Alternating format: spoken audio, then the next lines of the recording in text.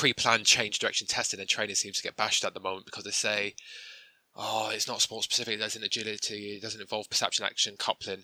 However, we test and train, or particularly train sprinting in a pre-planned environment. Everyone's okay addressing sprint mechanics in a pre-planned environment. Everyone's okay addressing landing mechanics in a pre-planned environment. But as soon as we want to do a change of direction drill, we immediately must throw a ball and a defender in.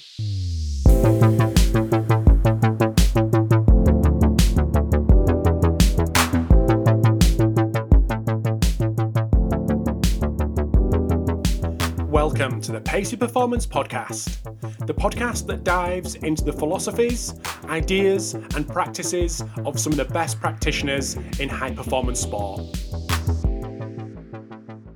This episode of the Pacey Performance Podcast is a part 2 after part 1 last week with Tom DeSantos and Alistair McBurney. So in part 1, they discussed deceleration and went very, very deep in on deceleration from an applied perspective, but also from a research perspective as well. Now, this episode, which is the part 2 version of that conversation, dives into change direction ability and agility.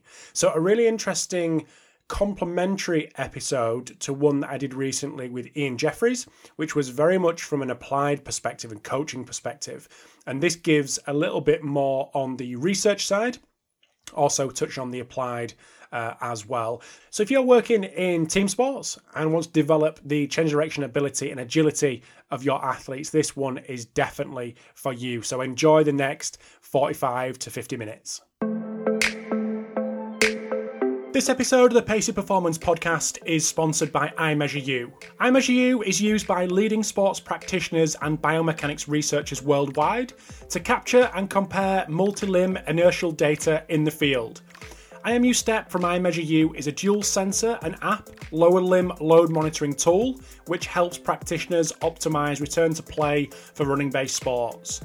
iMeasureU have just released their new and improved waterproof sensor Blue Trident, which includes ultra-high G capabilities to quantify high-impact steps such as cutting, landing and sprinting, longer life battery to collect data all day, real-time feedback to aid immediate interventions, and faster workflow so practitioners can review long training sessions within minutes of training completion. iMeasureU, now part of Vicon, works with military, pro and collegiate coaches and athletes from around the world, including the Australian Institute of Sport, the US Department of Defense, and collegiate and pro teams from around the world. If you want to get to know more about iMeasureU, head over to their website iMeasureU.com or follow them on Twitter or Instagram at iMeasureU. And this episode is also sponsored by Black Box Fitness. Black Box Fitness are leaders in performance training equipment and facility design. Black Box are specialists in designing and building performance facilities for sports teams and strength and conditioning coaches. Black Box manufacture and distribute a full range of strength training equipment from their headquarters in Belfast right across Europe. If you want to learn more about Black Box, check out their website blackboxfitness.com or follow them on social media at blackboxfitness. So without further ado, over to the episode with Tom DeSantos and Alistair McBurney. We've gone deep on deceleration. That's fine. That's great. I'm not going to give you a rest though, Tom, because we're coming to change direction ability. Would you be able to talk to us a little bit about the key positions that we should be worried about when it comes to effective change direction? And then more importantly, how we train those. And just to give you a little bit of a caveat, I spoke to Ian Jeffries recently, so a few of the people who were in the kind of change direction / agility space, I just know this will complement their stuff as well. So yeah, over to you. Okay. What is change of direction? So there's a whole range of different definitions. If we just talk about a change in path of travel or orientation in terms of center of mass. Maybe I'll break down the change of directions. Typically, we have 4 phases. There's probably some initial acceleration to initiate the movement, or maybe some constant speed or constant linear motion. Depending on the angle, there will either be some preliminary deceleration, typically for our more aggressive change directions, or anything kind of 45 or 60 degrees and above, depending on the sport-specific situation. There'll be some preparatory postural adjustments, so some stride length adjustments, some preparatory positions to optimize our final foot plant, which we call our execution phase. So prior to the execution phase, where there'll be that main foot contact, there will be some potential braking over the penultimate foot contact and potentially prior steps. It is a multi-step action though, change of direction, so it isn't just the main execution foot contact. Like I said, depending on the angle, that will dictate, and your entry speed will dictate the amount of preliminary deceleration you do and whether that's necessary. You have your main execution foot contact, and then you'll typically go and re-accelerate, continue visually scanning the field to go and perform your other technical actions. I suppose when it comes down to that main execution foot contact, there's probably maybe 5 or 6 different agility actions or change direction actions. So we've recently about to release an attack and agility paper where we've talked about the different range of kind of cutting and change direction actions. So we've got our typical sidestep cutting action, which involves a lateral foot plant. We're abducting at the hip and we're going to push off towards the opposite direction. So that's probably our most common cutting action. They're all going to be biomechanically and potentially task dependent as well, and the optimal requirements are going to be dependent on the angle and the entry velocity as well. We have our crossover cut, so we get a medial foot placement of the same limb and we're going to push off towards the same direction. We can then do something known as kind of like a shuffle step or a shuttle step, where we'll perform a series of lateral foot plants. So we kind of see that more from an evasive perspective. Our rugby players and NFL players, they might perform 1 or 2, 3 side steps and then perform a side step action.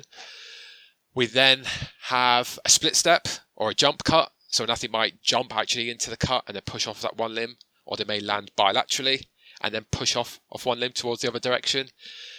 We then got a spin maneuver, which is also evasive maneuver. So kind of like a blind side turn, typically of 270 degrees. Again, very popular in these kind of ball carrying sports to try and avoid being tackled. We then go into our more aggressive change of directions. So kind of something we call more of like a pivot or a turn, which goes into maybe typically turns to 120 degrees or greater, 110 degrees and greater. And that could be performed bilaterally or unilaterally as well. And then deceleration in its own right as its own agility action. I suppose in terms of technical models, our understanding is probably better for sidestep cutting. So we've got this inherent risk between performance and injury risk, and some of the technical characteristics that are required for faster performance could be at odds with potential increased knee joint loading. And Alistair was able to publish his dissertation on that. One of my thesis studies has highlighted that, some good work by Catherine Havens and Aaron Fox as well, discussing this potential performance injury trade-off. There's always going to be some inherent risk when we're changing direction. The main thing is just educating and for practitioners to know which technical characteristics are associated with faster performance, but just acknowledge there could be an increased risk of injury associated with that.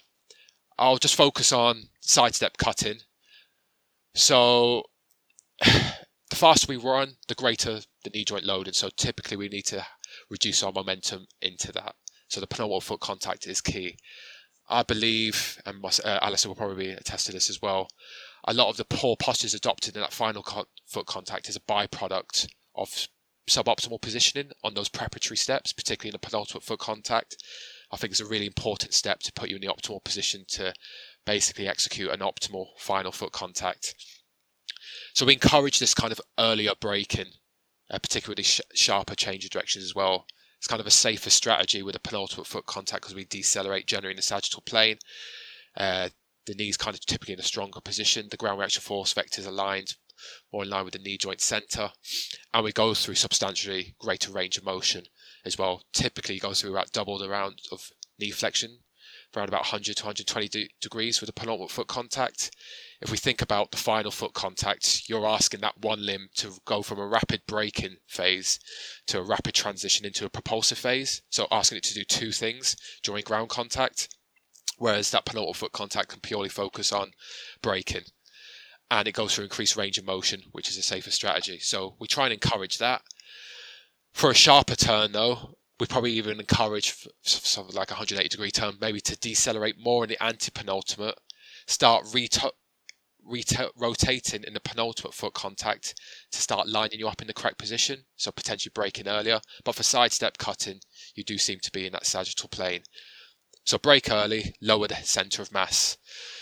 that's going to put you in an optimal position to create that perpendicular force with a wide lateral foot plant. We need that in order to change inertia and accelerate laterally or medially in this sense.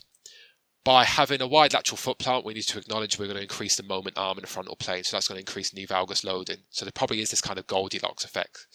Not too wide, but not too narrow, because we need to create that perpendicular force. The key issue is, I don't think a wide foot plant is necessarily that bad. I think it's making sure you get high levels of pre-activation, making sure the penultimate foot contact is important, but not being in like an internally rotator or a knee valgus position, and making sure we're landing in a kind of initially pre-flex position with a rapid transition to forceful triple extension. So I don't think there's any performance advantages with dynamic knee valgus. We talked about the trunk earlier, so frontal plane trunk control is really important. Again, another performance injury risk trade-off. If your objective is to achieve the greatest exit velocity, we should be encouraging medial trunk lean. However, there is this argument that we need that drop the shoulder, that deceitful trunk maneuver from an evasive perspective to fool the opponent. It is a deceitful maneuver. However, we do get increased moment arm in the frontal plane, and that's going to again increase that knee valgus loading. So again, that kind of performance injury trade-off. From a performance aspect, is quite deceitful, and then you need that rapid trunk reversal to medial trunk lean. Again, if the objective is to complete the task as fast as possible, we try and rotate early towards the direction of travel. We've shown some stuff, again, there's this trade-off with hip and knee flexion. If we want to reduce risk of injury, we just tell our athletes to run slow and land really softly. But it's just not going to be viable. We're not going to get the buy-in from the athletes. So there's a really interesting discussion point about I think it's the hip extension knee flexion paradox. So what we found is our slower athletes display lower knee joint loads and they go through greater knee and hip flexion, which probably makes sense. They're distributing the loading further up the chain. However, our faster athletes tend to, although they land in initial hip flexion or make ground contact at initial hip flexion, they don't go through any more hip flexion. So kind of maintaining the isometric, and they go purely into hip extension. And I think, is it Neil Welsh has shown some similar thing, resisting hip and knee flexion to be a strong performance indicator. But again, acknowledge the potentially increased risk of knee joint loads as well. If we go down to foot positioning, we try and encourage a neutral foot position. Having excessively internally rotated will increase the susceptibility to, again, knee abduction moments. Having excessively rotated outwards can lead to kind of pronation as well, which is going to lead to tibial rotation. So we probably try and encourage a neutral foot position. A big debate is whether we heel strike or not. I wouldn't want to change, although with a heel strike we get larger impact ground reaction forces, and some people advocate a forefront strategy. I wouldn't want to change direction just on the ball of my foot. I assume you're going to increase the load and the susceptibility to ankle injuries, and we need that firm base of support. So that increased base of support will probably be safer from an ankle perspective. Are there any other bits, Alistair? So in terms of the optimal technical model, I don't think it exists, but we need to acknowledge the performance injury trade-off, try and address some of those technical deficits that are going to offer any performance advantages. So correct knee valgus, let's try and land with high levels of pre-activation, neutral foot posture, and try and optimize trunk positioning. From an evasive perspective though, you probably do need to drop the shoulder when you're sidestep cutting, or can we start encouraging some more deceitful movements with the lower limb? Yeah, I think there's so many trade-offs in all elements of sports science, isn't there? But I think, as Tom kind of said, you're not going to be telling your athletes to run slower. So I think you can almost acknowledge that there are a few different cues that actually might be effective at kind of mitigating injury risk while also enhancing performance. So you can almost focus on them aspects with your cueing. We use one which is just brake early or slam on the brakes, and that's conducive to both reducing the multiplanar knee joint loading during the final foot contact, and also making sure that the athletes it facilitates an effective reacceleration due to the reduced momentums going into the turn. So, very simple cues have a lot of rationale behind them, and you can almost decide. I know there's probably a little bit more information on cues for acceleration and maximum velocity But you can almost decide, and Tom's produced a few reviews on this, decide which cues you want to use to elicit certain biomechanical profiles or demands within your drills.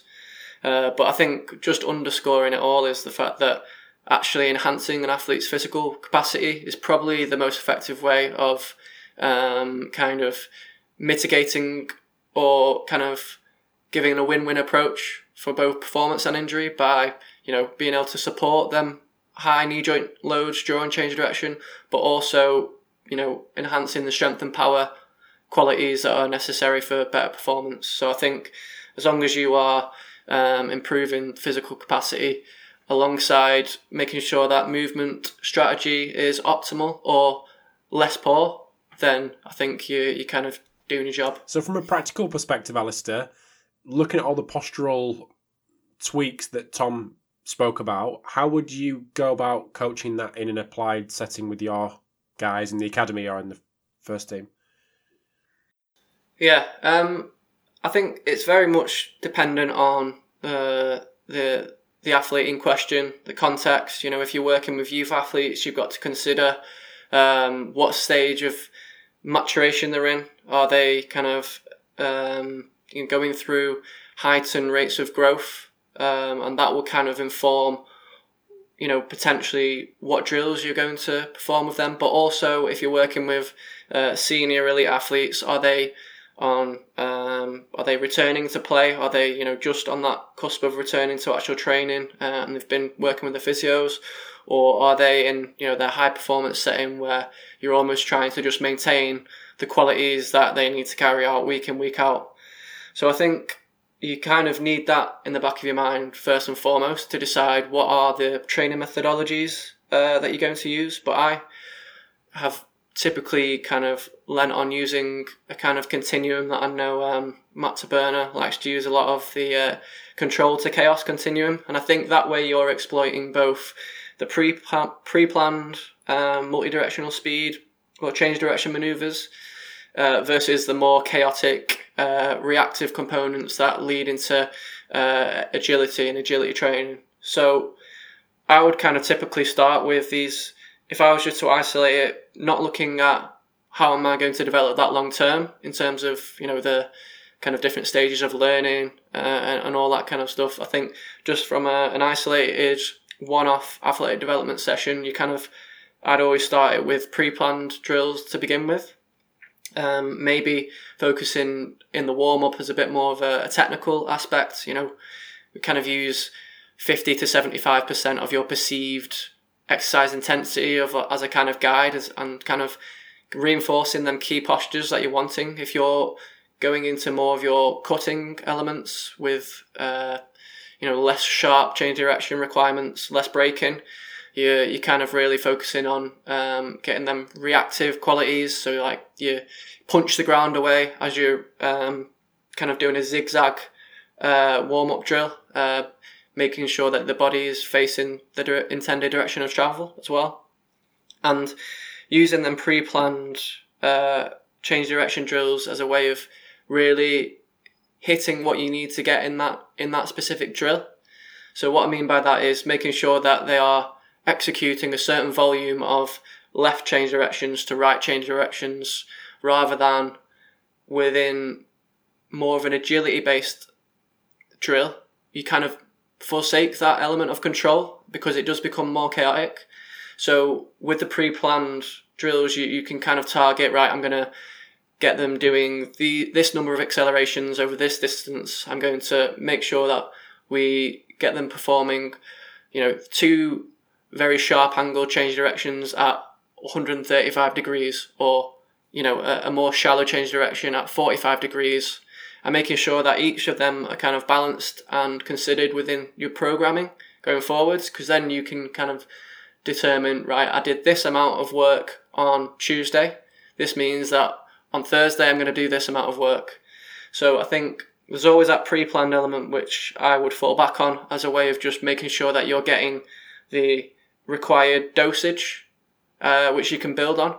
But then obviously the more contextual or reactive elements that you also need and are really important for in-game performance. I'd almost segue that into the technical training, because I think most people will be doing these exercises as part of a warm-up. So coaches just see a warm-up, don't they? Whereas we kind of would determine these as athletic development sessions, and almost segueing into a bit more of a reactive element where we are maybe, and this is also dependent on the stage as well, because you might not want to specialise with a bunch of under 12s, whereas if you're doing a warm-up for an under 23 player who is really wanting to hone in on their sport-specific actions, you may be providing more of these contextual speed drills, which are position-specific and use different actions that they will be typically performing in their kind of position.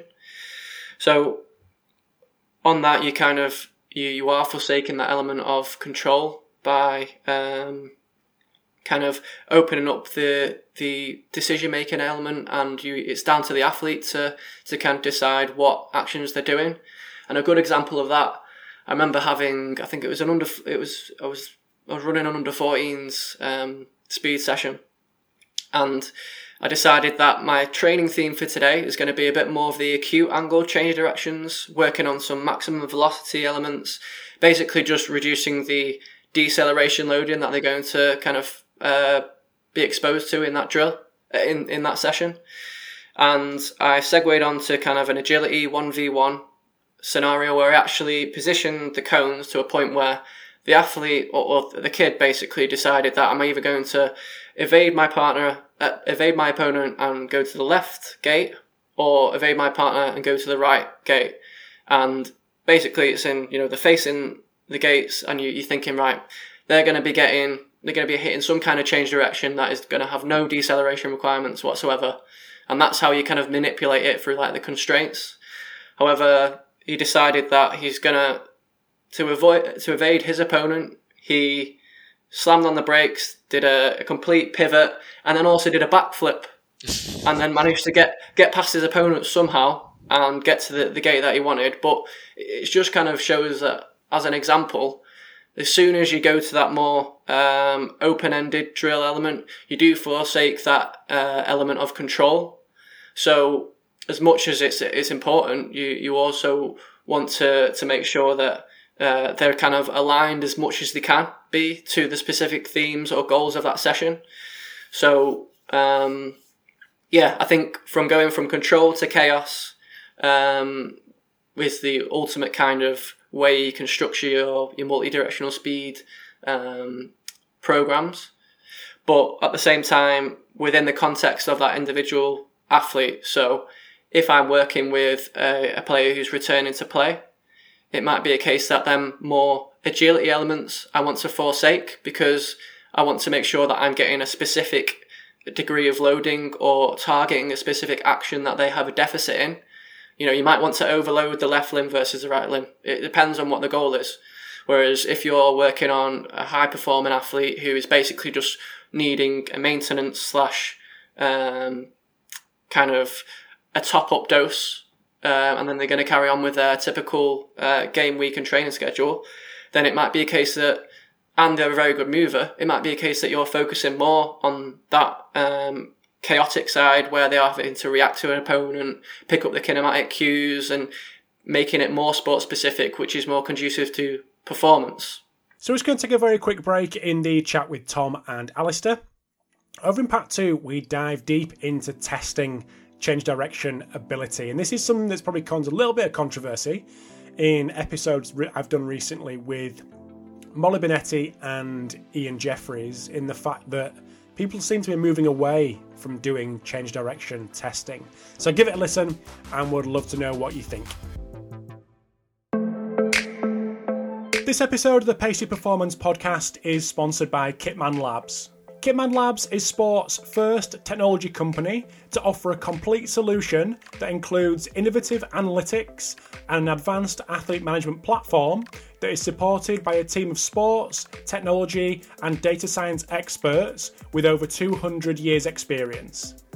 Kitman Labs is leading the evolution of sports performance, partnering with over 150 elite teams across the NFL, NHL, MLB, AFL, EPL, and Championship Rugby. Through advanced statistical analysis, rigorous scientific research, and unparalleled industry experience, they've architected the world's only analytics platform that helps sports teams to truly harness their data and uncover the influences behind performance optimization and injury risk. To find out more about Kitman Labs, visit kitmanlabs.com or follow them on social media at Kitman Labs. And this episode is also sponsored by Setanta College. Led by Dr. Liam Hennessy, Setanta College provides coaches with the opportunity to take their career to the next level with qualifications in strength and conditioning and performance science. Setanta's blended learning approach ensures you have flexibility to continue your studies alongside your coaching practice. And lectures are delivered online with practical workshops held in locations across Ireland, the UK, the United States, India and South Africa. Courses are designed by experts in the field of sports science, including Professor Ian Jeffries and Des Ryan, with a focus on practically applying the most current methodologies in your day-to-day coaching. Applications are now open for the MSc in Performance Coaching and MSc in Applied Sport and Exercise Psychology, along with a range of strength and conditioning programs from certificate to degree level. Visit setantacollege.com for more information and how to apply. And this episode is also sponsored by Hawkin Dynamics. Hawkin Dynamics is the world's first wireless force plate testing system. The Hawkin Dynamics system is built for coaches to test in the real world, not just in the lab. Capture reliable data on all your athletes in a matter of minutes and monitor their progress in the cloud from anywhere in the world. The Hawkin Dynamics force plates are wireless, portable, and trusted by teams at every level of sport. Integrating force plates into your athlete monitoring program has never been easier or more affordable. If you want to see the Hawkin Dynamics force plate system in action, head over to their website hawkindynamics.com to schedule a demo or follow them on Twitter at Hawkin Dynamics. And now back to the episode with Tom and Alistair. So I'm going to move things on a little bit, but dive into the testing side. And this is something that's it surprised me a little bit, I suppose, in the last probably year, when change direction and agility has been the topic of discussion. People have, and by I say people, probably 3 or 4, have said, no, we don't do any change direction testing at all now. Used to, moved away from it because we didn't get the information that we wanted or needed, and we've kind of moved away from it. So, coming back to you, Tom, and Alistair, feel free to jump in whenever you feel appropriate. Testing in an applied setting. And just to caveat that, I spoke to Ian Jeffries again more recently. That was a thing. That was another theme of the discussion was the lack of change direction testing that was being done with how he was coaching coaches and also in his own practice. So, with all that said, is change direction testing losing its place in an applied setting? Tom DeSantos. I suppose it is, but I don't think it should be. I still think there's a time and place for it. Obviously, I suppose it comes down to the needs analysis and the multi-directional demands of the sport. Most multi-directional demand sports will require agility. People, pre-planned change direction testing and training seems to get bashed at the moment because they say, it's not sport specific, it doesn't agility, it doesn't involve perception, action, coupling. However, we test and train, particularly train sprinting in a pre-planned environment. Everyone's okay addressing sprint mechanics in a pre-planned environment. Everyone's okay addressing landing mechanics in a pre-planned environment. But as soon as we want to do a change of direction drill, we immediately must throw a ball and a defender in, where most athletes probably don't warrant the right for it because they can't master the mechanics in a pre-planned.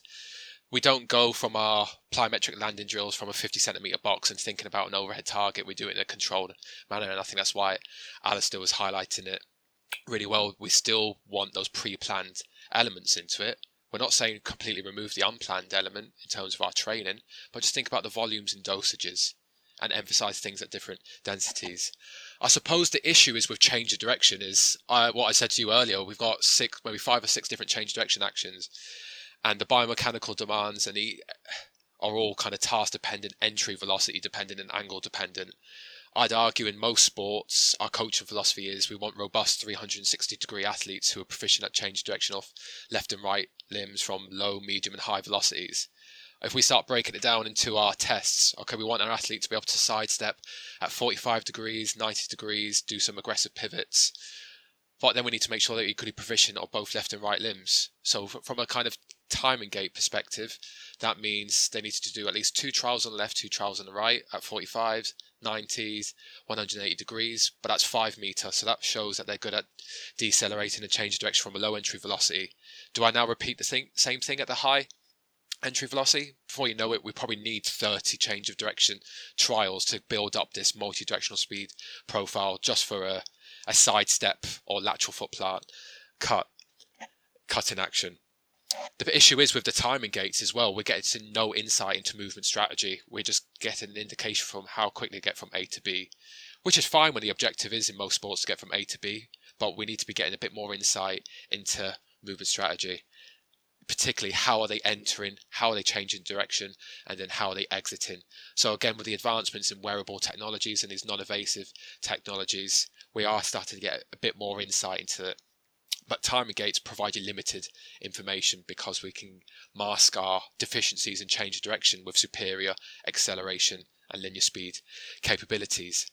But to counter that point, I'm a really big fan of building like this change direction angle profile. So I think if you want to know how well an athlete changed direction from a range of different entry speeds and angles, we need to build this profile. We do load velocity profiling with our jump squats, which takes 45 minutes, probably. Why can't we do the same thing on the pitch and actually view this testing session as an isolated training session to elicit some training stimulus? Because we all do multi-directional speed sessions, just view that testing session as a conditioning session as well to elicit that training stimulus. So I would probably want to build a picture of their 45 degree, maybe 90 degree, because the techniques required for 45 degrees slightly differ to 90. And a 90 degree cut's going to be completely different for 180. But I do appreciate it will take some time. And that's only applicable for one isolated change of direction task with that and performing that sidestep cut in action. In terms of agility assessments, I don't think there will ever be a perfect agility assessment because sport is chaotic, and again, it will only be reflective of that specific entry velocity and that specific angle of change of direction. I know there's been this big push on this 1v1 testing. So how successful are they evading opponent? Is there one hand touch? Is there a 2 hand touch? I think it's quite flawed, that approach personally, because we're still not getting an insight into the perceptual cognitive speed. And how do we standardize that defender for the attacker? How do we standardize the starting position? That attacker will eventually start getting used to that defender's position. And then if we do we use the same defender across all tasks? We're not standardizing there. We can't use unplanned arrows or flashing lights or a non-generic or a generic stimulus because they don't differentiate skill level. Apart from Formula 1 and maybe swimming, I can't think of any other sport where they might have to react to a flashing light or flashing arrow. And actually, you are increasing the potential knee joint loading. So you do need that kind of sport-specific stimulus. I don't think we'll ever be able to fully do that in the pitch. In terms of monitoring it, though, I think we do need to be evaluating movement quality during a whole range of tasks. So not only just looking at the completion time, which is flawed, and even change of direction deficit is flawed in my opinion. I'll come back to that in a second. Come back to that, Tom. I think we should be monitoring. We should be filming our athletes' technique during these range of tasks to see how they're executing them. It's particularly with our aggressive change of directions. Are they adopting double foot contacting? Are they predominantly loading one limb? What's their trunk position like? We can be doing that as a minimum, whether it's during a testing session or during our actual field-based conditioning sessions. There is, however, I know PlayerMaker are working on a change of direction angle. I think Algorithm working on turning angle and change of direction time. I know Sportlight are using LiDAR technology, which I'm currently doing a little bit of stuff with at the moment, looking at their product. So they're looking at turning angle and change of direction time, which could be used for player tracking during match play. And then LEDs React as well are starting, because the issues with radar, we can start assessing instantaneous velocity. I know we want to examine, I suppose the issue is with change of direction performance. We can examine ground contact time, but we can manipulate our ground contact time by performing a shallower change of direction and making the task easier. We can examine exit velocity, but again, we can manipulate our strategy and just perform a shallow angle change of direction to get this inflated exit velocity. So there's a whole range of things we need to consider when evaluating change of direction ability, which probably makes people shy away from evaluating change of direction ability because it's very difficult to monitor exit velocity without a kind of radar device or 3D motion analysis. I know some people have used a radar device. For a 180 degree turn, it's quite easy. We can assess instantaneous velocity going in and out of the change of direction. But for our kind of more multi-planar movements, like a 90 degree cut, you'd need 2. I think Hayder and Martin Boucher have done some work with that, but the reliability wasn't great. So I think this is where the wearable technology comes into it. And LEDs React have got a really good product at the moment. They haven't validated it just yet, but if it works, I think it could potentially revolutionize change direction testing because they're able to track the XY coordinates during tasks. So it isn't just limited to a linear task. It could just be more in our curvilinear and change direction tasks. However, we need to factor in ideally the trajectory during this change direction to see how they're performing that action, because athletes can start rounding to manipulate and maintain speed. But that's what we kind of need to build that picture. Shall I talk about change of direction deficit? We'll come back to that in a second. Alistair, have you got worries. anything to add from a very much on-field applied perspective day to day when it comes to testing? Do you guys do any sort of change direction testing? Again, moved away from it.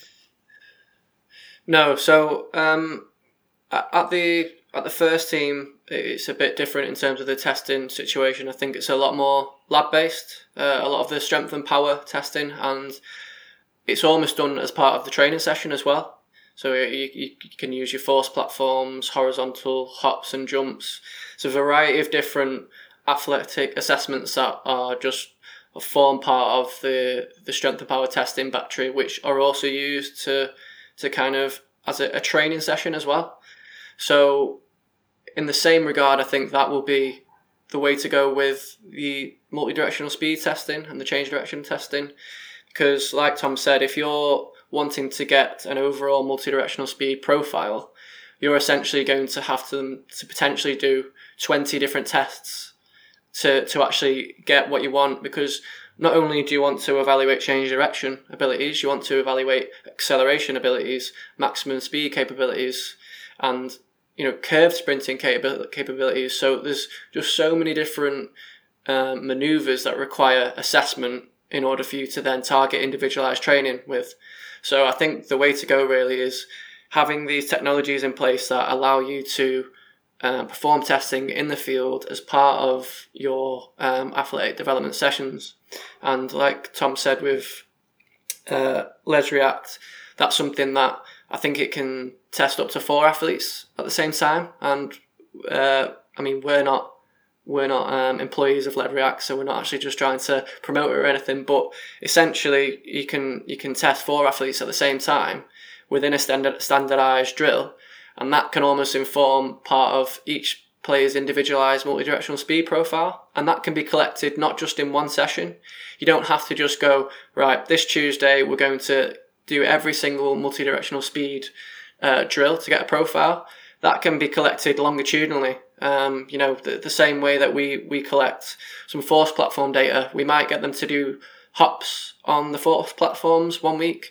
Next week it might be, right, let's get some Nordics done for that specific element. So it's almost like, as long as you can longitudinally track it, form part of a database which you can then use to inform when players have maybe reduced their capabilities, or you almost want it to be a point where it's relative to an individual and their capabilities, but also relative to a squad, an age group, and then you're able to kind of produce standards from this as well for the different actions, but they are being collected as part of the day-to-day practices.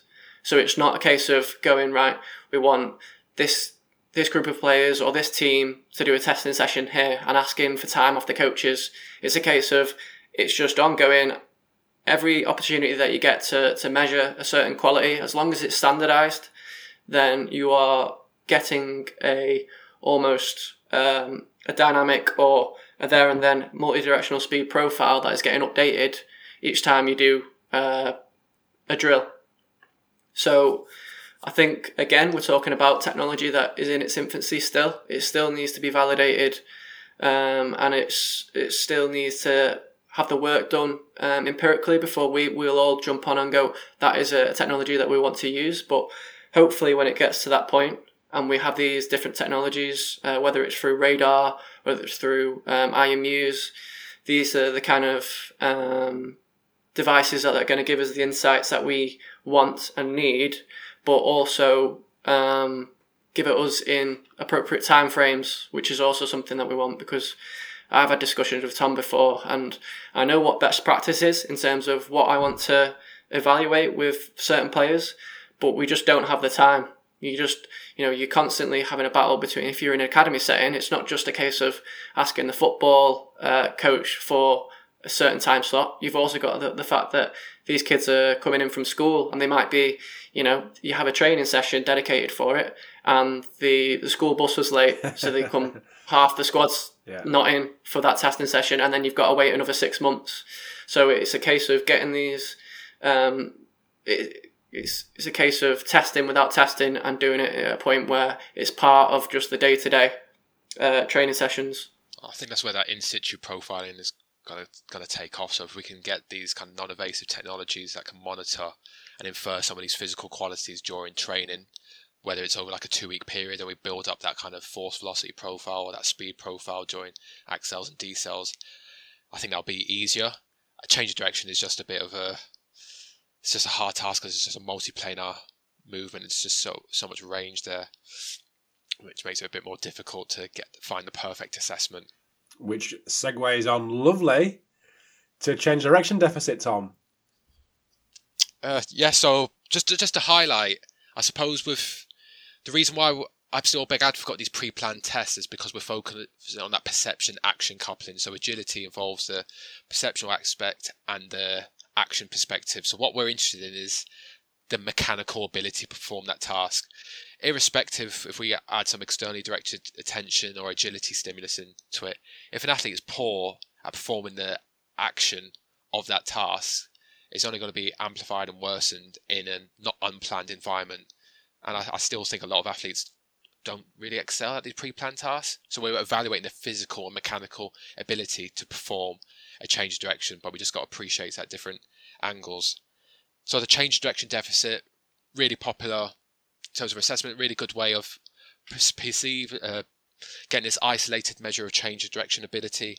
So essentially we take a change of direction test, let's say 5:05, we take the total time put at 5:05, so the 5 in and 5 out with that 10-meter approach, and then we subtract a sprint test of the equivalent distance, and that can be applied for a 45, 90 degree cut of the same distance. We've done that before.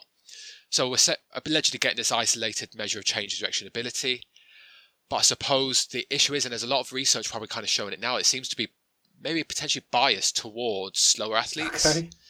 So Perfect if you're a faster athlete, you're actually at a disadvantage potentially, because let's just say if you've got, do the 5:05 in 2.4 seconds and you sprint it in 1.8, you're going to have a change of direction deficit of 0.6. If you're slower but achieve the same 5:05 time, you're arguably going to have a better change of direction deficit, but the athlete's slower. And if you think about something with a 5:05, a faster athlete's actually at a disadvantage because they have a greater horizontal momentum and they're going to have to apply a greater braking force, a greater braking impulse in order to decelerate and perform that task. So it's just something that we need to factor into with change of direction deficit, the athlete's entry speed. One thing that we do need to do, and I don't think a lot of practitioners do, and I think Sophia Nymphius did highlight, is look at the pacing strategies adopted. I think most people go to a default 5:05. I kind of consider that more of a deceleration test now. But we need to factor in the approach or the 10-meter approach time. Immediately, if an athlete starts adopting a pacing strategy, their whole instruction is to complete that task as fast as possible. So they should be steaming in 100%. If they're maybe 5% slower, that immediately tells me that they're not comfortable of decelerating with that 5 meter distance prior to the turn. I don't think a lot of practitioners are factoring that pacing strategy on whether they're standardizing it. So I think that's an important thing to consider. The change of direction deficit does appear to be biased towards these slower athletes, and I think what we do need to start going down the avenue of, even just from a kind of completion time perspective, and I think Rich Clark has been discussing this, and I've kind of potentially thought about manipulating it slightly, is breaking down the change of direction into 3 components. So entry time, so the point at when they enter the change of direction to the point they initiate, or the final foot contact, so that could be our entry. The change of direction time, so initial contact to toe off of that main ground contact or execution phase, and then the exit time. So we're essentially breaking that completion time. I know it's not perfect, but we're getting a bit more into kind of that total time strategy. And then we can start identifying whether an athlete's entering in quickly and poor at re-accelerating, or performing the change of direction poorly, or actually are they adopting a bit of a pacing strategy and entering in slowly to make it easier to perform the change of direction and then re-accelerating. Because at the moment, total time just gives us a very limited insight. And I think at a minimum, we should be coupling that with some video footage. If we can get to a situation where an automated technology such as a radar or a wearable device can do that for us and start breaking it down into those 3 components, that would be great. But I believe you can sync certain timing gates to an OptoJump system. So you can get the time from when they break the trigger to the time of the onset of that ground contact to the final foot contact. We could break that as our entry. Change direction would be the ground contact time during the change of direction, and then exit time could be end of that ground contact back where they re-accelerate through the timing gate, just to build a better picture and couple that with some video. And I suppose we're seeing a lot of studies talking about momentum and saying, athletes with greater momentums are at disadvantage, but they haven't directly assessed momentum during the change of direction task. They're just assuming that's the athlete's momentum during the specific change of direction task, which is erroneous, because although a faster athlete, that they're just taking their 10 meter sprint time, times it by the mass, and saying faster athletes are poor at change of direction, we tend to see this kind of self-regulatory effect, where actually these faster athletes potentially might adopt this kind of self-regulatory effect and don't want to utilize their full speed because of this break and load tolerance. And it seems to be the same with weaker athletes as well. We've probably all done the 505, and I see a lot of athletes start decelerating prior to the entry gate. So they want to decelerate over at least six meters, or they're adopting this pacing strategy. So it's just something that we need to be aware of. Again, maybe one reason why some people don't like doing this change of direction. I'd written that point down about the self-regulation because Damien spoke about it on his podcast, and went reasonably deep in that. It seems to be like a physical capacity issue. We've done some stuff with female footballers, and we found eccentrically stronger athletes can approach faster and then decelerate quicker. But then we know athletes who are quicker as well will probably will not want to fully utilize their speed potential to make the task easier. But if you've got this speed, you want to use it, and that's why it probably comes down to optimizing deceleration and physical capacity. So it's probably not just as simple as having one test. We need to factor in all these other different components when inferring change of direction ability. Yeah, and I think just on that, Tom, as well, like we were talking about this kind of self-regulatory component, but a lot of the testing batteries now, if we're focusing on the traditional testing batteries, it's very much acceleration, linear speed biased, and you will get, if you're talking about actually profiling an athlete and kind of coming up with the standards of multi-directional speed ability, if you were to just use an isolated linear speed test, some athletes might come out as traditionally quick, who are, have good split times over 5 meters, 20 meters, 30 meters, but then this is why it's important to also include these change direction tests, or at least some indicator that reveals the horizontal deceleration capabilities, coupled with potentially pivoting capabilities, to make sure that, if whatever speeds up must slow down. So if we're getting to a point where these athletes have really high top end speed capabilities, and we're going, right, that athlete's great, he's quick, move on, and then don't worry about the other elements that we've discussed, then we're potentially exposing these athletes to an increased susceptibility to injury risk through the higher movement speeds. So for us to kind of really understand where their multi-directional speed deficits lie, we need these other measures that are probably a bit less traditional and a bit more novel. And that will kind of give us these insights, because the debate of whether it's a sport-specific test versus a physical capacity-specific test, I would probably lean towards more of the physical capacity-specific tests. So, people might question, well, we don't really perform 505s, we don't perform 180-degree turns in a game.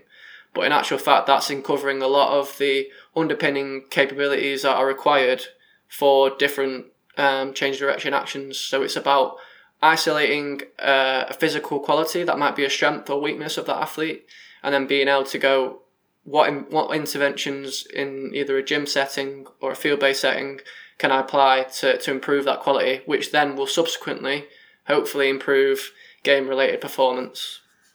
Superb. Thank you very much. We've nearly gone 2 hours, which is flown. But thank you very much for giving up your time. I'm just going to round up there because I think I've robbed enough of both of your afternoons to do this recording. But I do obviously appreciate it. Tom, I'm going to come to you. If people want to know more about you, your work, where's the best place to go? Probably best place in terms of the research would be ResearchGate. We try and upload all the copies in there, or you can send a message directly. So if you want to read the actual direct work, that would probably be the best place. You can follow us on Twitter. I need to remember the Twitter handle. Was it Tom DeSantos91?